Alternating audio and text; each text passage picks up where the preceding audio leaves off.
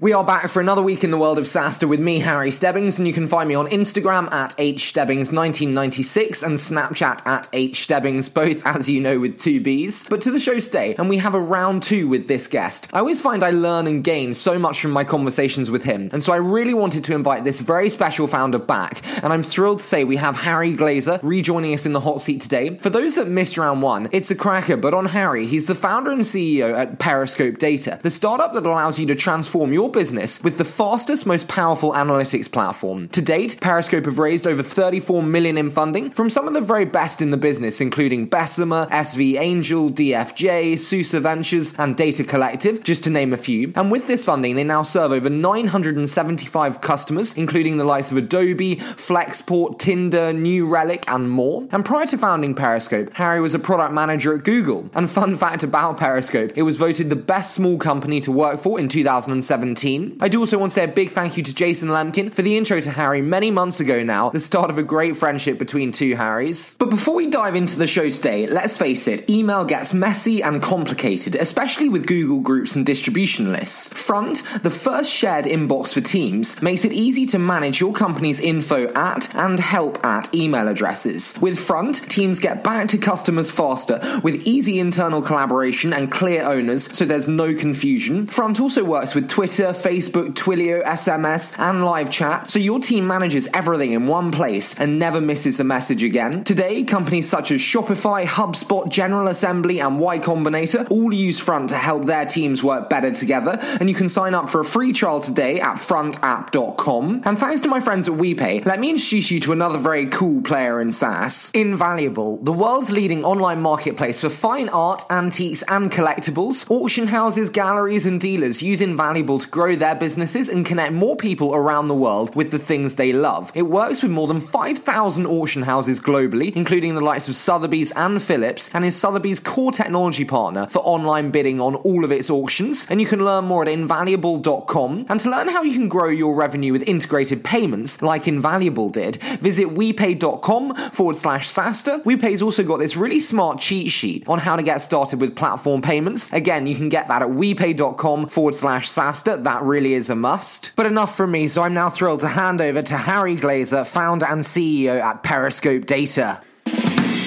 Good. That's perfect. Okay, I think we're warmed up. Harry, it's absolutely fantastic to have you on the show for a second time. What can I say? I obviously so enjoyed having you the first time. I thought this was a must, so thank you so much for joining me again today. Thank you, Harry. It's great to be here. Not at all, but I'd love to kick off, and for anyone that maybe missed round one, with a little bit about you and how you came to create the best place to work in San Francisco, one, and came to found Periscope.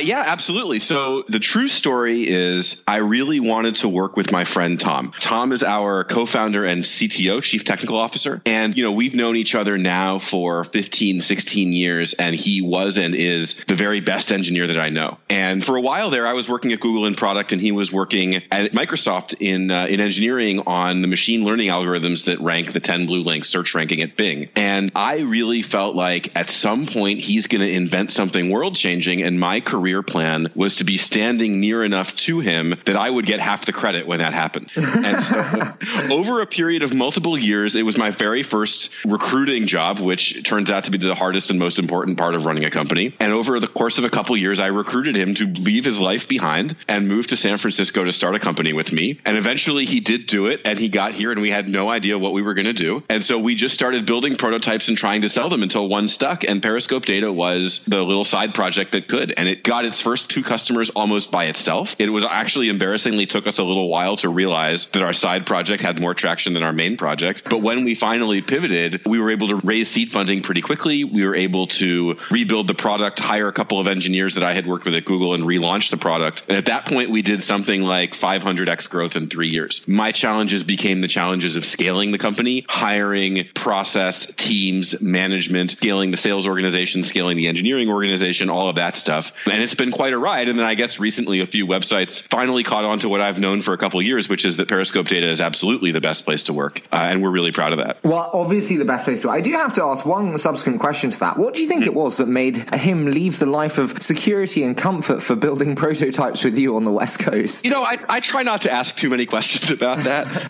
I think it's been the same in California since at least the gold rush. It was an adventure. It was, let's move to California and strike out on our own and see what we can do together. And I think after a couple of years of the cushy corporate life, people sort of figure out whether that's for them or not. And if it's not, then it's time to strike out on an adventure. No, I couldn't agree with you more, but I do want to break the interview up today into a couple of different segments, starting on the theme of diversity and building diverse teams, then moving to the importance of data teams, and then finishing on how to move upmarket. Does that sound good to you, Harry? That sounds great. Thank you. So starting on the diverse teams element, I think there's a lot of teams, and more specifically SaaS companies in the Valley, that they're sitting there realizing that they're a group of white guys. So my question to you is, what should they do? What's that next step? Yeah, so this I think is, as you said, really common. And this was certainly us. We woke up one day and we realized that we were 7 white guys working on a SaaS product, and that meant that we were part of the problem. And as I think most people are aware at this point, the tech industry has a long way to go in terms of becoming more inclusive and becoming more diverse. And we really wanted to be a part of that transition and be part of the solution, and we didn't want to be part of the problem. And we banged our heads on it for quite a while trying to figure out what to do. And I'll tell you what worked for us. Step 1 is you have to get the whole team on board. This is going to be a culture shift for your company. And the first thing that you need to do is make sure everybody on the team is on board for the culture shift. And so what that looks like for me is taking every single member of the team on a one-on-one, telling them how I think this is maybe the most key business challenge that we have at this point and is preventing us from becoming a more successful company, and that I propose to make this our central priority. And most people in that moment will respond in the affirmative, but it does also give you the opportunity to identify if there are folks on the team who are not on board and don't think that diversity and inclusion is a priority, and those folks may have to be moved out. And that's just a reality of the situation. Mm-hmm. Then you get the team together for an all hands. You tell them, okay, this is going to be our new priority. And that leads into thing 2 that you need to do, which is address the culture. Before you will be successful in building a diverse team, you are going to have a culture that is inclusive and welcoming and warm and kind. And so you need to look around at your company and go, what here might not make everybody feel welcome when they walk in the door? Are there a lot of video games being played late into the night? Is there a lot of drinking? Is the office maybe the kind of mess that you would expect when you get 7 guys in their 20s together? All of these things need to be changed at a fundamental level. We did it in one fell swoop. We said, okay, we're moving on from this old culture and we're going to build a more inclusive, more welcoming culture. We're getting rid of the video games. We're getting rid of a lot of the booze, and we're going to move forward in a more inclusive way. And that, I think, is the most key part. And I think where I see teams fail is they move right to trying to recruit diverse candidates without addressing the underlying culture, and then they're unsuccessful. The third and final thing that you need to do is look at the metrics in the pipeline for your candidate pool. So once you've got the more inclusive culture, you need to take a hard look at which sources of candidates are bringing you a diverse pipeline and which aren't. And in particular, you may find that your network is not bringing you a group of diverse candidates. This was certainly the case for me. And we put a pause on hiring from our network and doubled down on other sources of candidates, even though they're harder to hire from because they were producing a more diverse candidate pool. So that's what worked for us. Can I ask, which channels really produce that diverse stream of candidates that you were really looking to incorporate into the company? Yeah, I would say the one that I remember well is AngelList. Another one that I remember well is Hired.com. I think that, and this is just a guess, but folks from underrepresented groups who may not have the network that other folks do are more likely to be found on more programmatic channels. So job boards, listings, that kind of thing, because they're not finding jobs through their friends the way that people with a deeper network will maybe do. And then I often have conversations with male SaaS founders who say, listen, we've got 8 white guys and we really want to change it. But the trouble is we're 8 white guys. And so hiring that first female candidate is really tough because they look at our current environment and go,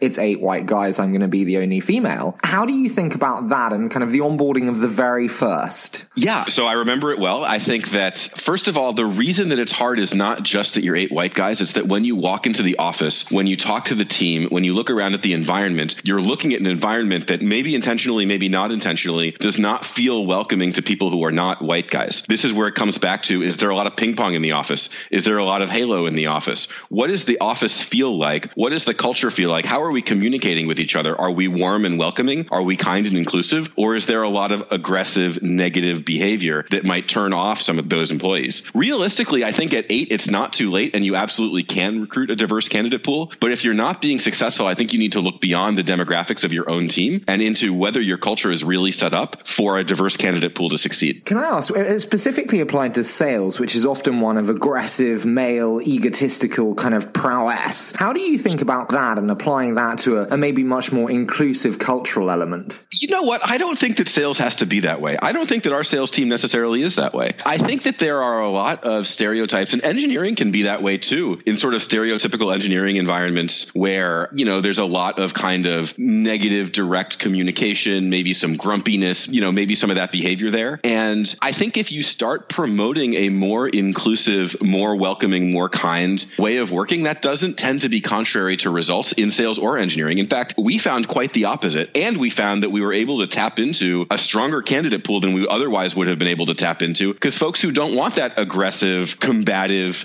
sales organization find the place to be a much more, a much happier place to work, and they want to work there. So you're in the center of the valley now, in all of the conversation and at the center of it. I'm intrigued. Looking at kind of other founders and other startups, if you were to say there's one big mistake that these companies make in trying to incorporate this inclusive culture, what would you say it is? I think it's for sure skipping the culture part. I think you see a lot of founders these days going, oh shit, I need to get on the diversity bandwagon, pounding on recruiters and pounding on metrics right away. And it's admirable, the goals that they have in mind, but they need to look deeper at why they're being unsuccessful in hiring a diverse team. It's not because the candidates aren't there. It's not because the people aren't there. 9 times out of 10, I find that people find it too uncomfortable to take a hard look at their own culture and whether it's really a welcoming place. And that is the key problem that they have and the key mistake that they make. But if diversity is a crucial part of the team, we've chatted before, and you said that data professionals, also in the kind of same theme of crucial, must be on the founding team. I'm intrigued just to start with on some nomenclature. How would you define a data professional? Yeah, so I would say these days you are seeing a new teammate, a new team member on these core teams, and it's a data analyst whose job is to investigate the key critical business issues of the day, figure out what the key drivers of the business are, and then surface those drivers so that people can make decisions with data. And there will be new investigations that they need to do every day based on whatever's happening in the business that day. And my observation is that teams that are formed with data on the founding team, with data as part of the day-to-day decision-making process from the very beginning, tend to outperform companies that do not. We now mostly make our money from larger enterprises, but in the beginning, we sold to a lot of startups, and we would see startups with 3 people, one of whom was a full-time data analyst. And those teams would, over time, be the ones that would grow with us and are now still customers, but they have 1,000, 2,000 employees in large data organizations, and they have tended to be the ones that beat their competitors and go on to succeed. And I believe it's because they had data baked into their DNA from the early days. So what are the core benefits of that, though? Drilling one layer down, if they're the people who expand, if they're the ones who are successful, what are the kind of core benefits of having that from the offset? Yeah, I would say there's 2. And the first one is the quality of decision making that happens at the company on a day-to-day basis. At a lot of companies, the decision of the day, should we double down on this marketing channel? Should we scale up this sales team?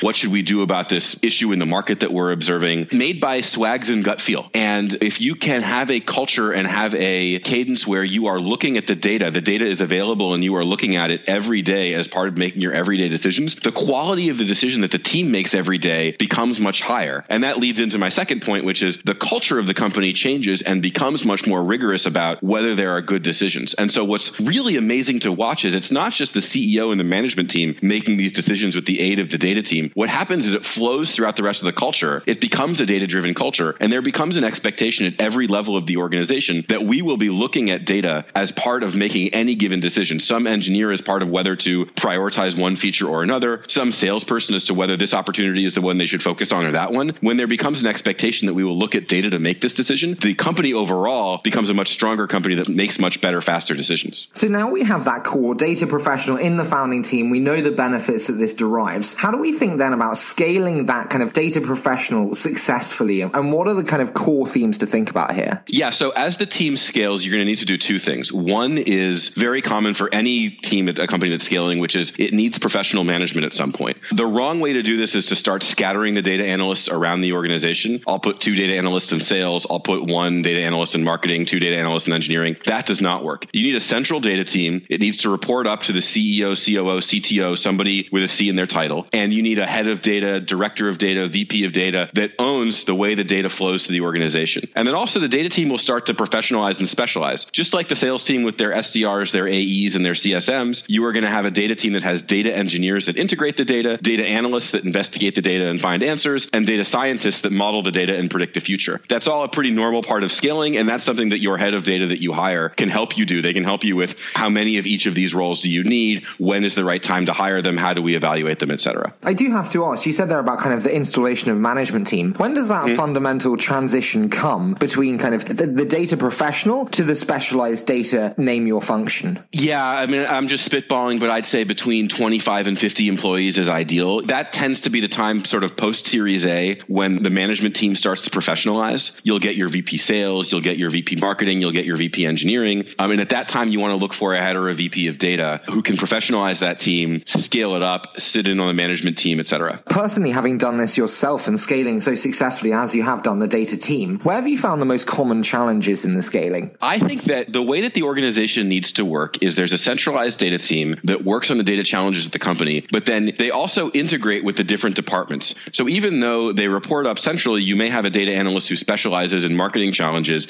and is an honorary member of the marketing team. You may also have a data analyst who specializes in product engineering challenges and is an honorary member of the product team. And that kind of matrixed organization, it occurs in a lot of places. It occurs in design teams, right? It occurs in product teams, but it's always a little bit tricky to pull off, and you want to make sure that the culture is right. And if you have a good team that just has that right data-driven culture and just wants to get to the right answer, then it works pretty well. But you want to make sure that they're integrating successfully with the rest of the organization.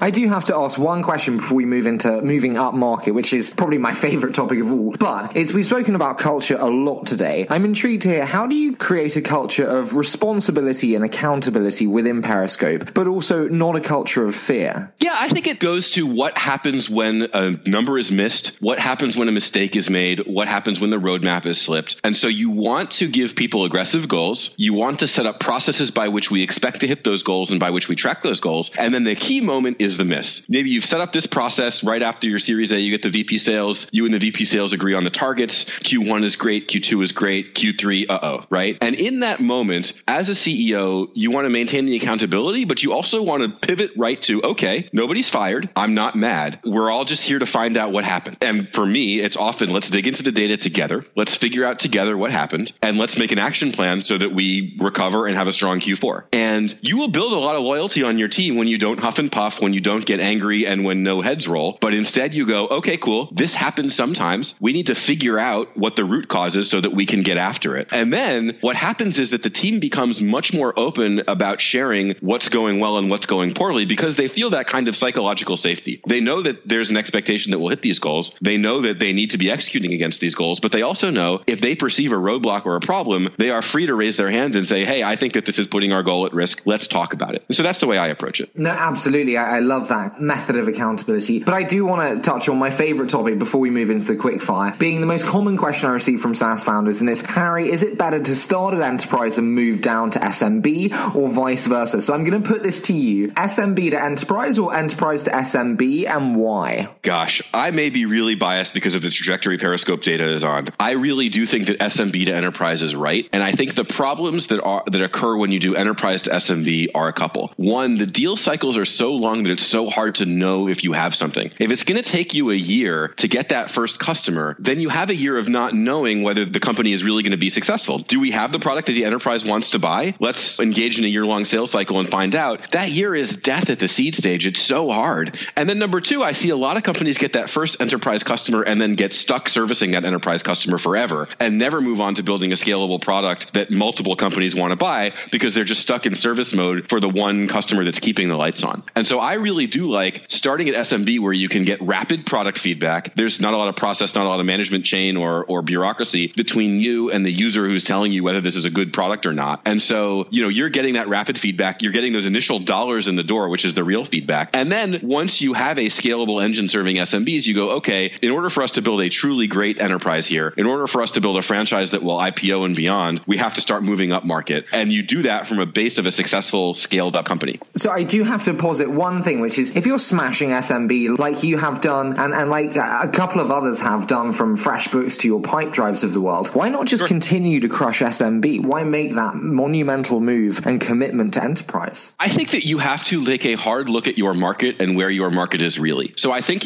for a company like FreshBooks that does accounting, and which businesses need accounting? Every single business in the world, right? right? And so that means they can sell to flower shops, they can sell to bodegas, they can sell to laundromats, and that all makes complete sense. We sell to companies that have data teams. Laundromats and flower shops don't have data teams, but a lot of enterprises have data teams. And so if that's you, if you're not going to be selling to flower shops, if you're not Yelp or FreshBooks, then you need to be looking hard at where is the market really? And for us, probably 2/3 plus of the market is in mid-market and enterprise. And so it makes complete sense that we would move up market. That makes complete sense. But I do want to talk about then a couple of things. To me, there's two big things that change when you move up market. First, how does the product change and have to change when you move up market? Yeah. So first of all, the easy answer to that question is there's a lot of homework that you have to do. Active Directory integrations, security certifications, compliance, integrations with all these different back office systems that enterprises have. That's the easy answer. That's, of course, that you have to do that. But really more deeply, it changes the way that you prioritize your product roadmap. You have to be thinking about everything through a lens of, this is a feature that 1,000 users are going to use at this corporation at once. How is that feature going to break when that happens? What is the onboarding flow for 1,000 users, right? What are the management challenges? What's the workflow here? What are the different roles of those people and how are those roles going to interact with each other on the platform?